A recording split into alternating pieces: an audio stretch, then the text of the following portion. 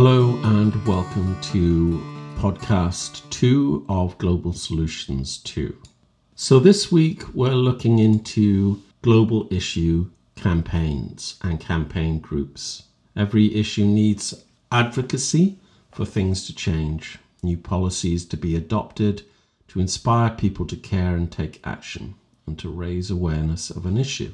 And for this reason, campaign groups and NGOs know that they have to use the full power of storytelling, the media, creativity, their own voice and the voices of others to highlight the issue and to bring about positive transformation.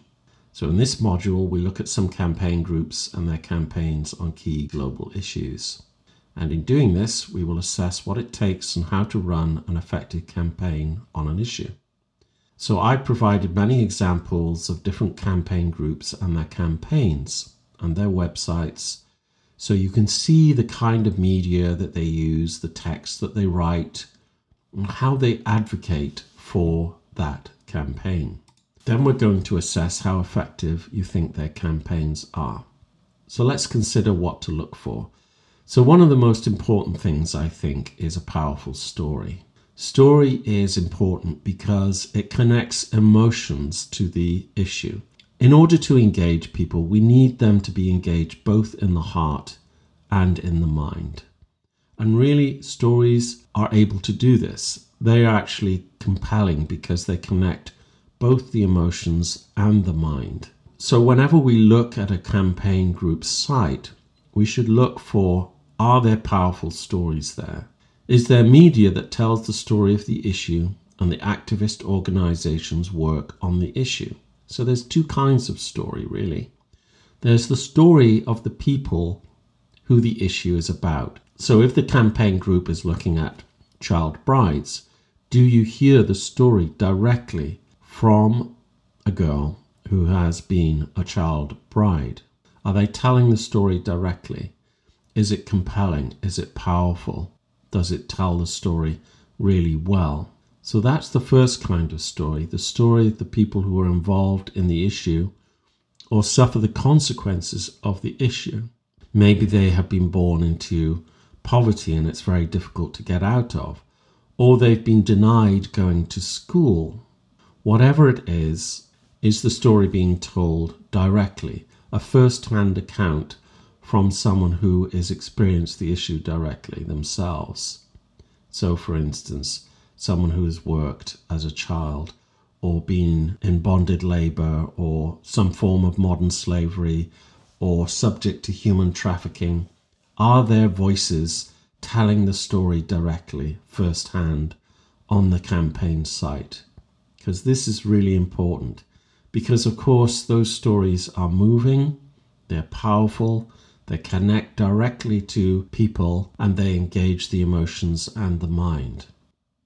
The second type of story is the story of what's being done. So having learned about the issue directly through the stories people tell about it, another kind of story is what the campaign group is doing about it. So are there stories about what the campaign group actually does? So that would be in the area of project examples of the organization's work and achievements in the field. They may apply more than one solution depending on circumstances. They may work on more than one issue. Do we see them work in the field? Do we get a clear understanding of the work they do, the solutions they apply, and how they go about it? Do we hear from the people who are the beneficiaries of the projects? So you can think of it a bit like this: the before, the middle, and the after. So the before is listening to people themselves talking about experiencing the issue. As I mentioned, it could be working in a garment factory, but the pay is extremely low and it's not enough for them to live on. But those garments end up in the West being bought for quite a lot of money, and in fact it wouldn't take much more in the garment factory in terms of salary to give those people a good life and to be able to educate their children and so on. So that's the before. This is before the campaign group has helped this group. It's just telling the story of how things are before anything is being done. If you just left things as they were without campaigning on the issue, without actually doing any projects on the issue. That's a really important thing to see the circumstances before anything is done. Then the second part of that is telling stories or showing the projects being worked on and how the campaign organization is working on those projects, how the campaign group is making a difference to the circumstances of these people.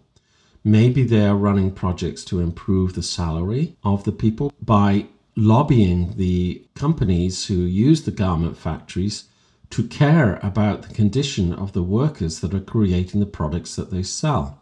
So through campaigning on those issues, they really have an impact eventually on the circumstances of the workers.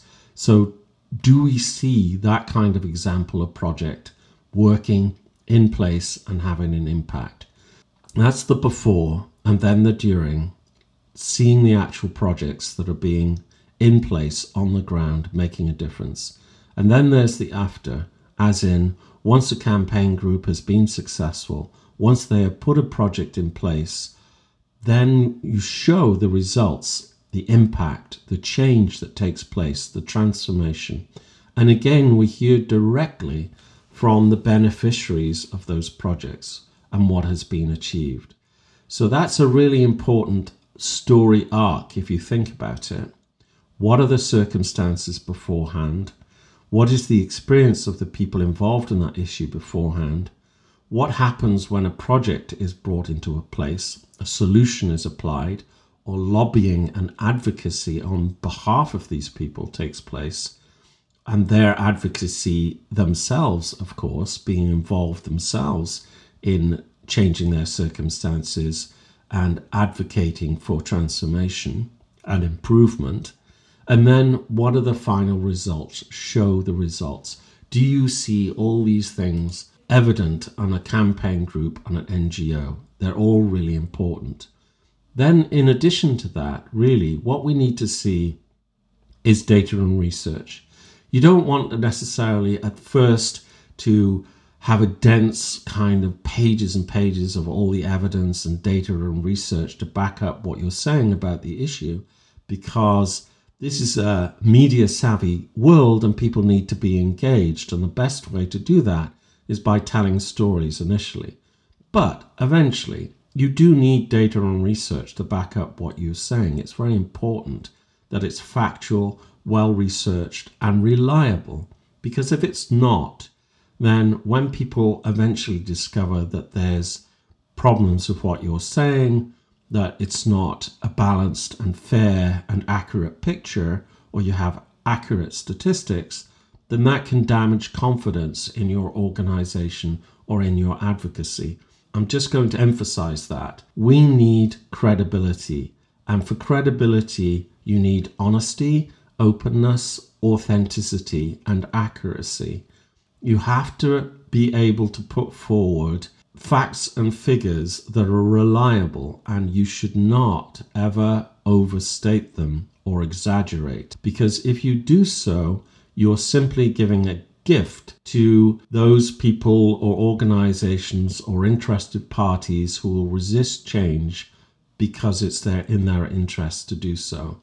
So if you are found out in terms of having inaccurate information or exaggerating, then you are simply giving a gift to that resistance to then say, well, your organization or your advocacy is not reliable.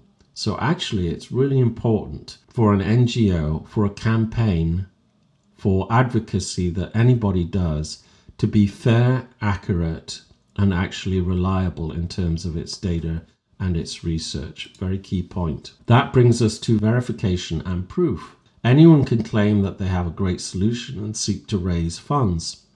How do we know that it works? Are we provided with any proof? This may be in the form of verification by other agencies or reports. Actually, there are agencies that offer this service to NGOs, that they will examine how they spent the money that they raised and verify that they are a well-run organization, that they spend their money wisely, that they don't waste it, and that they get verifiable good results. Of course, these reports should be independent and verification needs to be independent.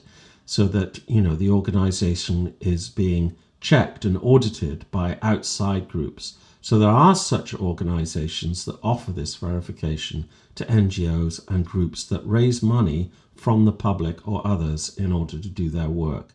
So that's also very key as well, that the public can trust the work of the organization, that they feel that if they donate or give money or time and support, that it really is a reliable organization that is producing good results that can be verified and so on. So then we bring in the idea of inspiration.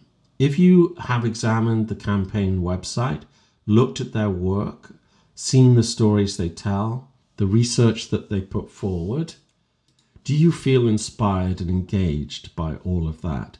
Do you want to really make a difference yourself by being involved in the issue or advocating for the issue? And maybe it will influence you to change your lifestyle and do something very positive yourself. What is the inspiration factor that has come into play that is really making a difference for you? When we've examined the full website and considered all these factors, one of the other things is, overall, does it have good design? Does it look good? Is the media great? Is the overall layout and design factors appealing? The colors work? All the aesthetics of the site really work and fit together and make it very appealing to go through the site. Maybe this won't be the first thing in one's mind when you're thinking about effective advocacy for an issue in a campaign, but as with everything else now, if something is poorly designed or difficult to navigate through or exceedingly dense, then you will lose people very, very quickly, because you have to consider there is vast amounts of competition for anybody's time. So people are people, and they naturally gravitate towards things that are really well designed and put together and that they find highly engaging and compelling. So design is an important factor, and there are so many different tools out there now to help with design. You don't need to be a design genius even to get something decent up and running if you're working on a campaign. If we put all this together, then, when we look at these different sites that I have suggested, and I put a bunch of them there for you to look at, and you can look at others as well, ones that you find yourself, consider all these factors, and then in the assignments and in the forums, you can answer the questions and talk about your discoveries and what you think about it all. There's also some sites that actually examine different NGOs and give them awards and really comment on the effectiveness of their campaign and so on. And there's some films as well to look at. As a package, this is designed to help us gain an increasing understanding of what it takes to run an effective campaign. Actually, the interesting thing about it also is that a lot of these skills and a lot of the things that I'm saying and these important factors and things to look for also apply for any business, any form of advocacy or promotion or marketing and so on. Your messaging always is really, really important factor. Can you communicate well to your audience? Do they grasp what you're talking about and feel inspired and engaged by it pretty quickly? These are all key factors that apply in campaigning for issues, but also if you're in a social enterprise or a business or promoting something that you've done, even your music or so on. This does apply to the greater understanding that we want to develop in Global Solutions 2 of how to transform our society, how to work on these issues and the various mechanisms of transformation, but also skills that are good to have in a more general context as well. Do look at all these campaign sites and assess them and think about all the factors that I have set out. And then, yes, definitely think about how you would apply them if you were working on a campaign. What issue would you like to be engaged with? What difference would you like to make? This is all to encourage also all of us to use our voice, to use our advocacy, and be engaged in these issues. That's how we're going to transform our world. That's how we're going to make a difference as a group, as a collective. It's if each of us is using these skills, these tools, this understanding and knowledge to have an impact on the world. Yes, we want to raise awareness. We want to impact the people around us. We need that to happen increasingly in order to make a big impact on these global issues. Okay, well, that's it for now. So do engage with all the different websites and NGOs. Go on a journey of discovery, and then we'll see the results in the forums and the assignments, and then we'll talk about it in the webinar on Saturday.